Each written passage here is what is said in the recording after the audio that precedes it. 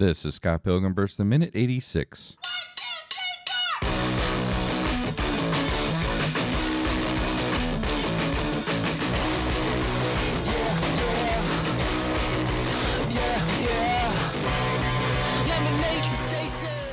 And welcome to the Scott Pilgrim vs. the Minute podcast, the show where we review and analyze the movie Scott Pilgrim vs. the World 1 minute at a time.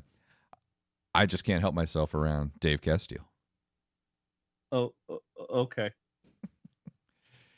And he's music to my ear holes, Sam Brown. It's the best thing anyone's ever said to me. Yes, it took us 86 That's minutes. the best thing Brian's ever said to you.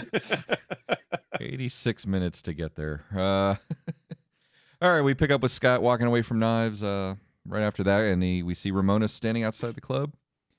And Scott comes out to see her and says he has to tell her something. She's got to tell him something too. And Scott kind of dismisses this and just keeps talking. I don't know that he dismissed it as much as he wanted to get it out as fast as he could. Right. Yeah, let me say what I got to say. I don't want to give the attitude that he was dismissive on this, because I don't think he was. It was I'm there. I need to get this out. Okay. Yes, but this is just another in Scott's long string of not recognizing that other people have thoughts and matter in the world. Like he just plows through on his, like, what does he say? Great. Listen, I know what you play, and he just like plows right through. Like, that's not okay. Just a second. I need to get this out. I see what you're saying, Dave. It's not as so much that he just ignored that. He didn't pretended he didn't even hear it, but he's like, okay, yeah, great, but let me say my thing first. But I mean, it made sense, and it's not like he ignored her completely. He said what he had to say, and then wanted to hear what she had to say, but said that Sure. He understands her reasons about not wanting to talk about the past, and just basically saying it doesn't matter, so that because he's really in lesbians with her. I thought that was going to be your opening for one of us. Yeah, I couldn't figure out how to make it work. So, and she's like, "He's what? Yeah, you're what?" And kind of continuing to plow through it, really not even realizing what he said, just kind of playing it off because he heard what he meant to say, not really realizing what he actually said. It all made sense in his head. Yep. Yeah. And it's a neat little callback because this was back a while ago with Wallace talking about the L word. Breaking up the L word. Yep. So it was a neat little callback to that. So anyway, then he asks, but he says he really means it, and then asks her what she wanted to say, and that's when Ramona says that they gotta break up. And she starts to say that, and during this, you see her and you see the limo driving behind, and kind of rolling up along the side of them. You don't really see it, but you can kind of, extra dimensionally envision it. She starts to say that it's Gideon. She can't, and we hear the music to lyrics as the door opens under my thumb. Yeah, little Rolling Stones in there. Nice little song to work for the moment. It's just she just can't help herself around him, and that's when we hear Gideon say, "That's the bad news," and pat Scott in the back. And we see the rest of the band joining in with Scott. Gideon says, "The good news that I'm officially loving the sex bombs." 3-piece rock outfit with a smoking hot redhead chick on drums. Red chick. Music to my ear holes. And then Stephen Pease. Well, hold on. Right after Gideon says that, the good news is that I'm officially loving the sex bomb. Scott corrects says Bob-omb. Bob-omb, And yeah. Gideon, just like Scott does, completely doesn't hear any of this and goes on with his own thing. Yep. But I think it's for different reasons. Sure. I think Gideon just doesn't give an F about any of this. No, he's got his spiel and he's going to do it. So yeah, Stephen Pease with the little word P and an arrow. I didn't remember that happening.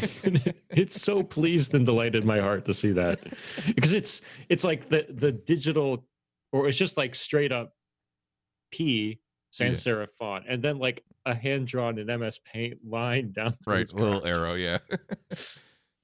And the minute ends with Gideon saying, "You know what? I'm not even gonna wait to see what you guys do in the final." And the line kind of minute stops there. Yeah. So that wasn't the finals. We were talking about that recently. Was with this competition is where's the finals? Where are they in the stage of things? Yeah, we didn't even hear anything about this competition really. So that was talking about I guess they're still in the Battle of the Bands, but it didn't matter. He's pulling them out of the Battle of the Bands to sign him. That's what I figure is happening here. So, well, I think this is I don't need to hear you guys in the finals. I'm going to sign you anyway. Right. But also, this is all one of Gideon's machinations. It's not really because he thinks they're a great band and he wants to get a record deal. I think he's buying them off. Band. Yeah. Right. So that's the minute. What else do you guys have on this one? It was. I loved when he said "smoking hot redhead" on drums. Yes. Kim's expression was priceless. Like, and I'm not even too sure how to read it other than me. Are you kidding? Right. Who are you? I don't know why. It was just nobody else thought anything. It was herself. Yeah. I don't know. Was anybody else making funny faces when he said that? No. I mean, I love that. Yeah, Scott's face was more focused on his hatred. He was in shock. Scott's in shock. This whole exchange. Yeah. So. And this is our first encounter with Gideon in person delivering lines, right? Yes. If I remember correctly. Yes. So We've overheard conversation, but that's it. Yeah. Yeah. So this is, man, it's such a great introduction to what a smarmy cocky cock that he is. and I am now using cocky cock like in everyday life all the time. You used it in our other show. So. I know. Because it fits so many use cases. So yeah, it was he's just his delivery, just that perfect arrogant guy you love to hate. Oh, and I love the hey buddy. Yeah. Like that stuff that he does. Because it instantly digs fingernails under your skin. Mm-hmm. Yep. That's the human response to that, to that that delivery. You want to hate him. Yes. And you do. Yeah, and he's just the actor has that look too of just there's some actors that are just going to get cast as certain types of characters because they can just have that look, and he really sells, especially behind those glasses, just that look of that guy that you want to hate, just that perfect villain. It is a amazing casting. Successful used car salesman vibe. Oh yeah. Or record label executive. Yeah, it was kind of the same thing. That's his character in the okay. book. Yeah. So, and I like that he's wearing the same T-shirt. He's got the glasses and the. And I don't know if this is a good minute to bring it up in, but moppy hair. But he's got like who wears it's like if a band wore their own band T-shirt. Don't be that guy. He's wearing the Gideon Graves logo on his shirt and then has a Gideon Graves lapel pin as well. No, that doesn't bother me as much. Because it's not necessarily promoting himself as much as Gideon Graves is the label, if I'm not mistaken. It's so he's just wearing his own. It's a band. His brand. His brand, right? That's fine. That doesn't bother me so much. I mean, that's what people do. Yeah. Tommy Hilfiger wears Tommy Hilfiger clothes. Mm-hmm. I mean, it's a family more than it is one guy. But sure. So it's Lucas Lee was wearing Lucas Lee stuff, so that doesn't bother me so much. But yeah, when you're in a band T-shirt and wearing your own T-shirt, don't be that guy. I understand the business side of it, but it still bugs me in this way. And that's from a movie. What is that from, Brian? Wedding Singer or no? No. Was it Detroit Rock City? It might where have been. Somebody was wearing the Kiss T-shirt to the Kiss concert. Don't be that guy.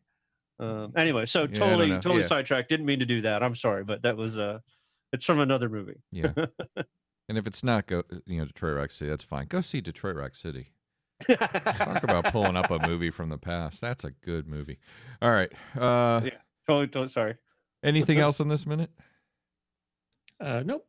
No, I didn't really have a whole lot. I mean, it was an important minute because this is his world is crumbling down, Right. And this is kind of the beginning of that happening. Yeah, the minutes this week I think are very important, but they're not very Slow.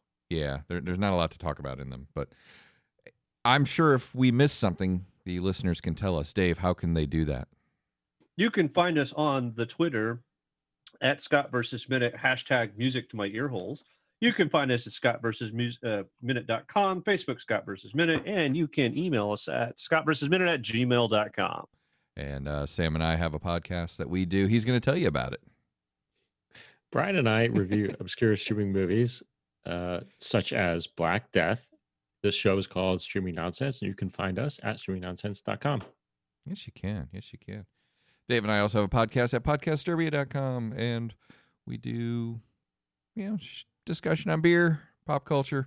Recent talk was our thoughts on with the video or Blu-ray release of Last Jedi. We talked a little bit about that, tore it apart. So just a little bit for an hour and a half. So that's going to do it for this minute, and we'll see you all in just a minute.